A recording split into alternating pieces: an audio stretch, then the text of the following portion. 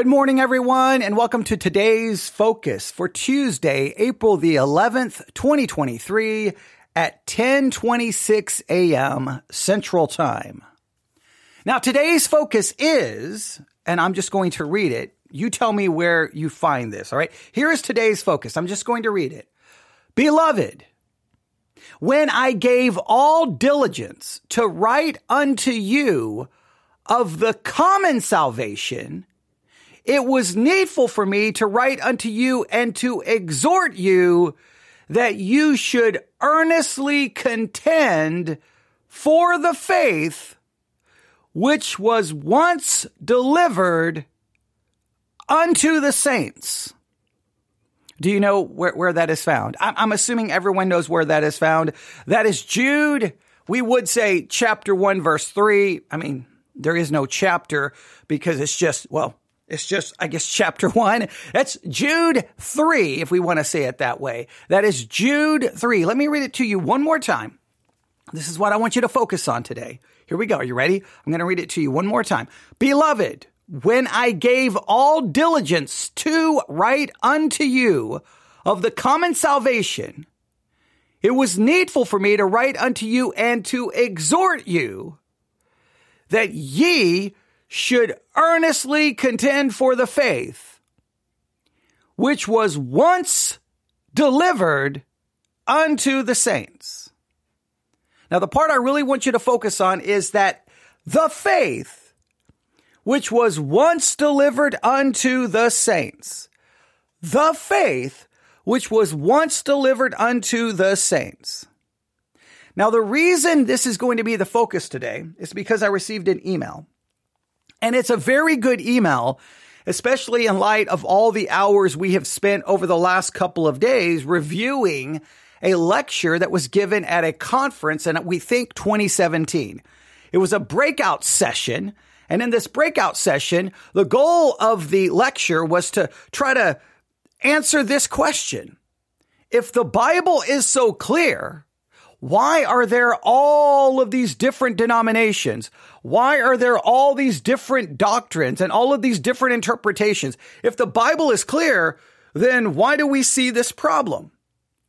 Now, the sad part is we listened to the entire lecture. We spent over 4 hours reviewing it, and they never really even attempted to answer the question in any meaningful way. It was very frustrating. So someone could hear that and go, well, wait a minute. So you're saying the Bible isn't clear.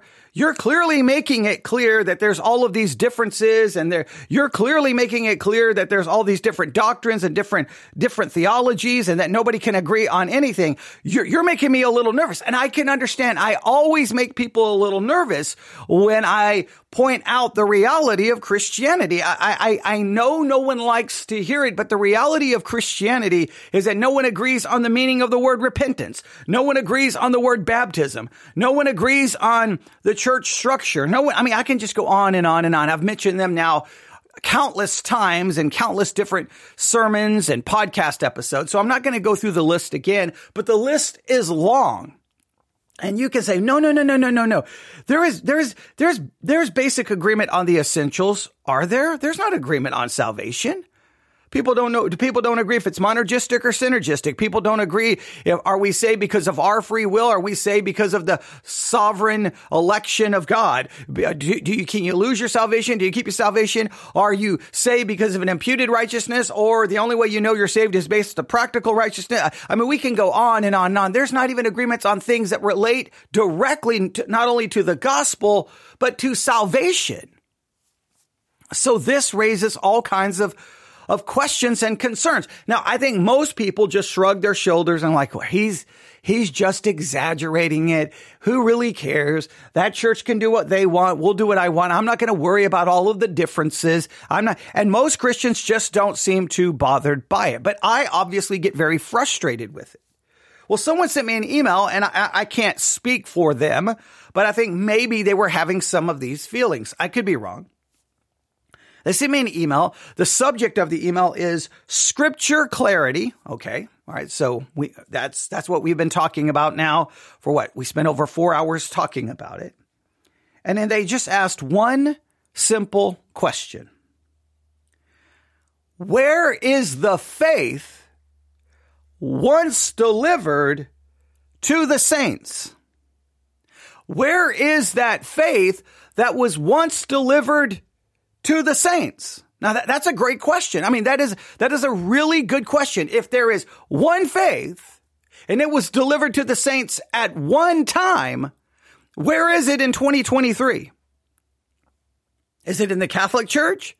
Is it in the Greek Orthodox Church? Is it in the Church of Christ? Is it in the Presbyterian Church? Where is it? Where is the faith that was once delivered to these saints? Where is it? Now, before we try to answer that question, I do think it's fascinating, right? When you look at Jude, that even though that faith had been once delivered to the saints, something was already wrong. Something was desperately wrong. Even though, so here's what I want you to do today. I want you, and I'm not going to do this for you because remember, today's focus is to try to give you something to work on. Today, this is what I want you to do. Look up the date for the writing of the book of Jude. Look up the dating for the book of Jude. When was the book of Jude written? Now, make sure you look up a number of sources, maybe 2 or 3 Bible dictionaries. If you have a study Bible, look at the introduction. You can just make sure you look 3 or 4 sources. And the reason I always say look at 3 or 4 sources is because this happens all the time. You'll try to look up the date of one of the books in the Bible. And if you look up 3 or 4 sources, you can get a very wide range of supposed dates. It can start like, it was 60 AD all the way up to 140 AD. But so get it just a basic range of when it was written. And here's what I want you to think about. At the time that Jude was written, the faith that was once delivered unto the saints was already being, in a sense, attacked and being corrupted. Because look at exactly what happens. This is to me fascinating. All right, now look carefully. Listen carefully. Beloved, when I gave all diligence to write unto you of the common salvation. So he wanted to write to Jude wanted to write to these individuals, and he wanted to just write about the common salvation, about what we have in common. Hey, we have this in common. In other words, we're in agreement. He just wanted to write about the common salvation, but something happened. It was needful for me to write unto you and to exhort you that ye should earnestly contend for the faith. Now, wait a minute. He wanted to just talk about the common salvation, and then he had to stop and go, wait. I need you to contend. I need you to contend. Now, what does the word contend mean? What does the word contend mean? Let's just look that up. All right, I'm going to go to the Blue Letter Bible app here. Blue Letter Bible app. All right, I'm over here in Proverbs. Okay, let's go to Jude. Let's go to quote-unquote chapter 1. Click on verse 3. Brings up the interlinear. Look up the word contend. If I can find it. That you should earnestly contend. That's not what we want, okay? Let's try that again. All right. That we should earnestly contend. That ye should earnestly contend. That's not what I want. Let's try that again. It does not want to let me look up the word. All right, here we go. That you should earnestly contend. All right, earnestly contend is this Greek word. That whole phrase, that ye should earnestly contend, comes from this Greek word. You ready? Here we go. Strong's G, 1864. Epagonizomai. And it's Strong's definition of epagonizomai, if I can say it correctly, is to struggle for, to earnestly contend. Epagonizomai means to struggle. Now, to struggle in what way? Thayer's Greek lexicon has it, they don't really add much. To it. I thought Thayer's lexicon was going to add a lot, but it's only used right there. It's only used in Jude 1:3. So it's not like we can look up a lot of other verses that uses epagonizomai in any meaningful way. We don't have anything else. So it just means to struggle, to contend. I will add to it, and I think this is fair, to fight to struggle, to stand. So he wanted to just say, hey, let's write about that common salvation. But I've got to challenge you. Hey guys, I need you to struggle. I need you to fight. I need you to struggle and fight for the faith. You got to struggle and stand for the faith. Now, why? Now, this faith that you're going to struggle with was the one that was once delivered unto the saints. And here's the reason why. Look at verse 4. For there are certain men crept in unawares. Now, you're going to have to struggle. You're going to have to fight with people who are inside the church. Now this common salvation that was once delivered, well, now inside the church, they've crept in unawares. You're going to have to fight with them. And guess what? They crept in unawares. In other words, you didn't even realize it. You didn't even see. They sounded like you. They sounded like they believed in the same salvation. They believed in the same faith. They came in unawares, but look what they've done. Look about these men. They crept in unawares. They were of old ordained to this condemnation. Ungodly men, turning the grace of our God into lasciviousness and denying the only Lord God and our Lord Jesus Christ. They came in. They're ungodly. They're denying the Lord Jesus Christ, but they made it inside the church. Now the struggle, the fight is not with those outside of the church. The fight is now with those inside the church. That was already happening. Now, what was the date? I'm not telling you the date. Look up, when was Jude written? At that point, the problem had already started. Now, you see this throughout the New Testament, right? Over and over and over. Paul's writing letters to churches because there are problems. He's fighting against false doctrine. He's fighting against false teaching. I mean, it's happening throughout the New Testament. Think about it this way, as soon as the faith was once delivered, immediately there were people inside the church contradicting it, arguing against it, corrupting it, and offering their own version of it. So the faith that was once delivered has been under attack from the very beginning. So immediately we realize, wow. So the church I want to make sure we realize the attack against false doctrine, the attack against truth has always, the issue is the attack of it from inside the church. The church spends so much of its time looking at all the problems outside. The problems are inside. I always make the joke, the call is coming from inside the house. All right. I know a reference to an old horror movie, but it's the danger is inside. We want to protect ourselves from the world. The corruption is inside because, well, we're all sinners. So immediately the problem is inside. Now, so where is this faith that was once delivered to the saints? And who was it delivered to? Now, you can look at lots of commentaries. They will all offer their different perspectives. I'm going to just offer a couple of thoughts here, just because I want to answer this question for someone, or at least try to give them something to think about. At the same time, I want everyone else thinking about it. All right, so here we go. Let me find where this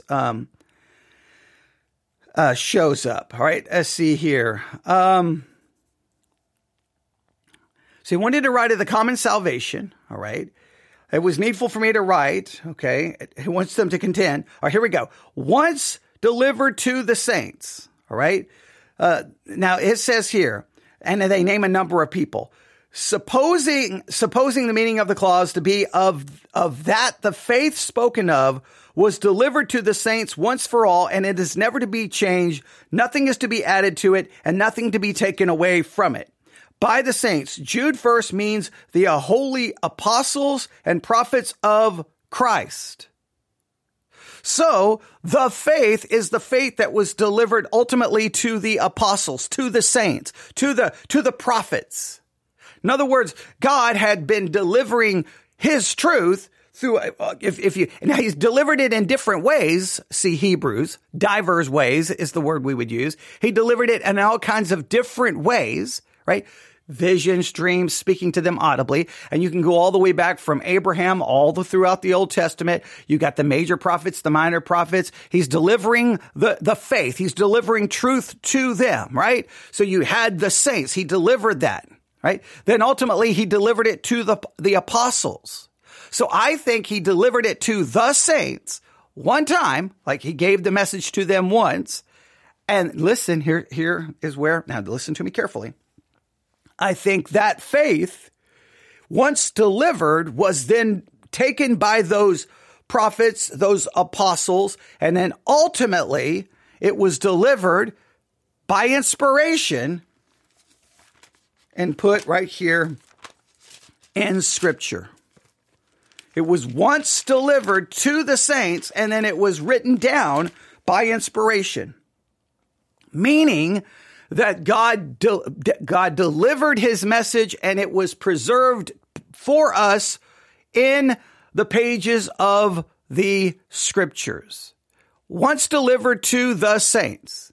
Now, I know what you're saying. Wait a minute. You said it's not clear. Listen, I can identify where it is. At the same time, I can acknowledge, obviously, it's not clear because no one can agree upon it. Now, in some ways, I'm not shocked that it's not clear, right? Because it's God giving us his truth, giving us the faith. And that God is all wise, eternal, omniscient, and it's given to us. Sinners who are not all wise, who are not omniscient, who are not eternal. And then we take it and we have our sinful nature and we have all of these, we'll refer to them as limitations, or you could say disabilities that impact our ability to understand that faith. And people have taken that faith and started corrupting it from the very beginning. I believe the faith was once delivered to the saints, and that's to the prophets and the apostles. Ultimately, by inspiration, God then breathed out that message, that faith, to be written down in Scripture and kept and preserved for us. We have it. So when we say, where is the faith? It's not inside a specific church. It's inside Scripture. Now, people want to say, well, it's very clear. Well, it's obviously not very clear. Or you could say, maybe you could argue it's very clear. The problem is inside all of us. But then even if the Scripture is clear, if we, because of all of our limitations, because of all of our disabilities, because of all our sinful nature and all the other issues, we can't arrive at a clear understanding of it, then maybe you can say the Scriptures are clear, but it doesn't matter how clear they are because we can't arrive at a clear understanding of it because of all of the limitations and disabilities that we possess. So therefore, we'll never come to a completely clear understanding of it. And I don't think we will ever come to a clear understanding of it. But I just think that the faith, once delivered by the saints are the prophets and the apostles. He delivered it to them. Now, of course, originally they preached that message. They passed it down verbally, oral tradition. Now, we can get into a whole argument how Catholics believe that oral tradition has been preserved inside the Catholic Church. Okay. But ultimately, they preached it. They taught it. There's no question about it. But then ultimately, God inspired, God breathed out the pages of Scripture. And then once the Scripture were complete, God's revelation ceased. And now we have the faith once delivered unto the saints right here. But immediately once that, you can see it all the way from the Old Testament into the New Testament. While God is delivering once and for all the faith, people immediately started corrupting it, changing it, twisting it, trying to deny it, trying to turn it into something they want over and over and over and over. So I guess we could argue, and I know this is if for those who missed all of our discussion about is Scripture clear, I guess if one wanted to make an argument, well, Scripture is clear, but the problem is us. Well, I got no problem acknowledging the problem is us. But then why are we going to debate the clarity of Scripture? Because no matter how clear it is, it's irrelevant because we can't arrive at a clear understanding of it because of all of our limitations and disabilities. Even in the lecture that we reviewed yesterday, for those who listened to that, just think about it. Even he acknowledged that one of the reasons there is no agreement on Scripture is because of the effects of the fall. Now, he did not he did not expound on that. He just barely mentioned it and moved on. To me, that was one of the biggest confessions in that entire lecture. Well, wait a minute. We all are impacted by the fall. And if the fall impacts our ability to understand scripture, then we will never clearly understand it. So you can sit there and spend an hour saying scripture is clear, scripture is clear. The minute you say we can't clearly understand it because of the fall, then it doesn't matter how clear scripture is. So I think the faith is right here. I'm holding it. It's once delivered. Now it was once delivered to the prophets and to the apostles, and then God breathed out that faith that he once delivered to them to be written down right here in scripture. That is where the faith is. Now, I know what you're saying, but that doesn't do us any good if we can't arrive at a common understanding. I agree. It's beyond frustrating. It's beyond maddening. Now, I may try to do an additional podcast on this because remember today's focus, I'm supposed to have already ended. They're supposed to be 15 minutes long. So I've already gone a little long, but let me challenge you on this. Here's what I would challenge you. I want you to look up the date of the book of Jude because I just want you to see, wait a minute. So already at that point, the common faith was already under attack from inside the church. Here's what I want you to consider. Here's what I would love for you to do. I want everyone to take a piece of paper today. Use your mobile device. I don't care what you use. You can use pen today. I don't care. You can use your computer. I do want you to send this to me, but I want you on your own. I want you on your own to write out four things. I want to say 5, but I want you to write out at a minimum of 4, no more than 5. You can go. I want you to minimum of 4, no more than 5. So somewhere between 4 and 5. Some may do the 5th one. Some may not be able to come up with a 5th one. I want you to write down 4 or 5 things that every single Christian could do. Every single Christian. I don't care what denomination. I don't care what theological stream you're a part of. I don't care charismatic, Presbyterian, Lutheran, Baptist. I don't care what you are. Write down 4 or 5 things that every Christian should do. 4 minimum, 5 max, that every Christian could do to help us get closer to that common salvation, that common faith that was once delivered unto the saints. In other words, what are 4 or 5 things every Christian could do with the scriptures?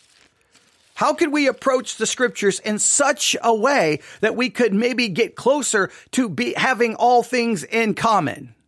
What are 4 or 5 practical things you and I could do as in regards to approaching scripture? I know I'm not being a little vague there. So let me try to drill down and be more specific. 4 or 5 things every Christian should do in regards to how they approach scripture that could lead to us discovering that faith that was once delivered unto the saints. What are 4 or 5 things you could do with your Bible when it comes to the Bible, your approach to the Bible, your reading and studying the Bible? 4 or 5 things we could do to help us discover the faith that was once delivered unto the saints. Practical things. Now, if you believe in apostolic succession, say that's the basis of Roman Catholicism, that, you had the apostles and then, that apostolic authority, that apostolic power, that apostolic succession went right to the popes and to the Catholic Church, and they have the apostolic authority and power to interpret scripture. And so you just look to them. Well, if we reject the authority of the church, if we reject apostolic succession, and we believe, no, God gave his revelation in scripture, that scripture now belongs to every man, woman, and child, and it's our responsibility to read it. It's our responsibility to discover that faith that was once delivered. Then what are 4 or 5 things we can do when we pick up our Bible that will get us as close to the faith as possible?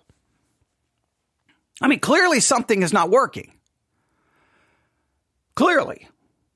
So what are 4 or 5 things everyone could do? And do you think it would really work? Now you and I both know it's not, whatever you come up with or whatever I come up with is not going to be perfect.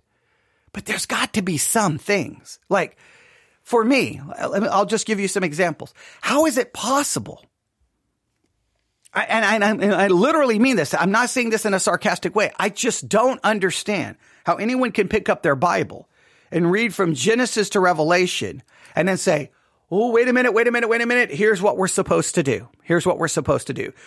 A baby is born, and then when it's 8 days old, we take that baby, we sprinkle water on it in the name of the Father, Son, and the Holy Spirit, and magically original sin is washed away, and this child is now converted, and this child is now born again. I don't know how you derive at that ceremony reading the Bible alone. I have no idea how you read the Bible alone and come to the conclusion a baby is born. 8 days later, you put water on it in the name of the Father, Son, and the Holy Spirit. And now, okay, the sins may not be washed away, but now we've placed the covenant sign, and now that baby is a member of the church. I don't know how you read the Bible and read things like, I don't know, look up the word baptizo and say, we are supposed to sprinkle babies. I don't know how you come to that conclusion. I don't know. But clearly, people do. People can read Genesis, where it says the evening and morning was the first day. And they'll be like, that's 1,000 years. That's 10,000 years. That's 20,000 years. That's 50,000 years. Or no. Don't take those days literally. Even though when you get to Exodus, forget Genesis, you get to Exodus and you have this, all right? Remember the Sabbath day to keep it holy. 6 days shall thou labor and do all thy work. Now, obviously that's 6 literal days, right? I mean, has to be 6 literal days. He's telling actual people to work for 6 days. He's not telling them to work for 6 million years. And then what does he say? But the 7th day is the Sabbath of the Lord thy God, and in it thou shalt not do any work. Okay, then he tells them on the 7th day to rest. Obviously, he's not telling them to rest for 6 million years. All right, so obviously it's a literal 24 hours. And then verse 11, for in 6 days the Lord made heaven and earth. Now, the contrast is obvious. Hey, 6 literal days you work, just like God worked for 6 days. But you're like, no. Those 6 days aren't 6 literal days. How does someone read the Bible and come to that conclusion? Now, I can understand. Well, wait a minute. Science goes against that. I understand that. But the point is if I'm going to say the Bible is the authority, how do I read that and come to a different conclusion? Even if you say, well, Genesis 1 through 11 is Hebrew poetry, and so we should not take it literally. Okay, well, if we don't take the days literal, then do we take Adam and Eve as literal? Do we take the fall as literal? When does it stop becoming poetic allegory and become reality? When does it become history? Is the flood history, or is it like when? These are questions you have to have. I don't know how it's possible, but clearly it is. Clearly people come to these conclusions. So what can you and I do? Practical steps. I'm not saying we're ever going to come to agreement, but you would think that there are practical things you and I could do when we pick up our Bible. I want you to come up with 4 or 5 that would help us get closer to the faith that was once delivered unto the saints. I believe the saints were the prophets and the apostles. The faith was delivered to them in diverse ways.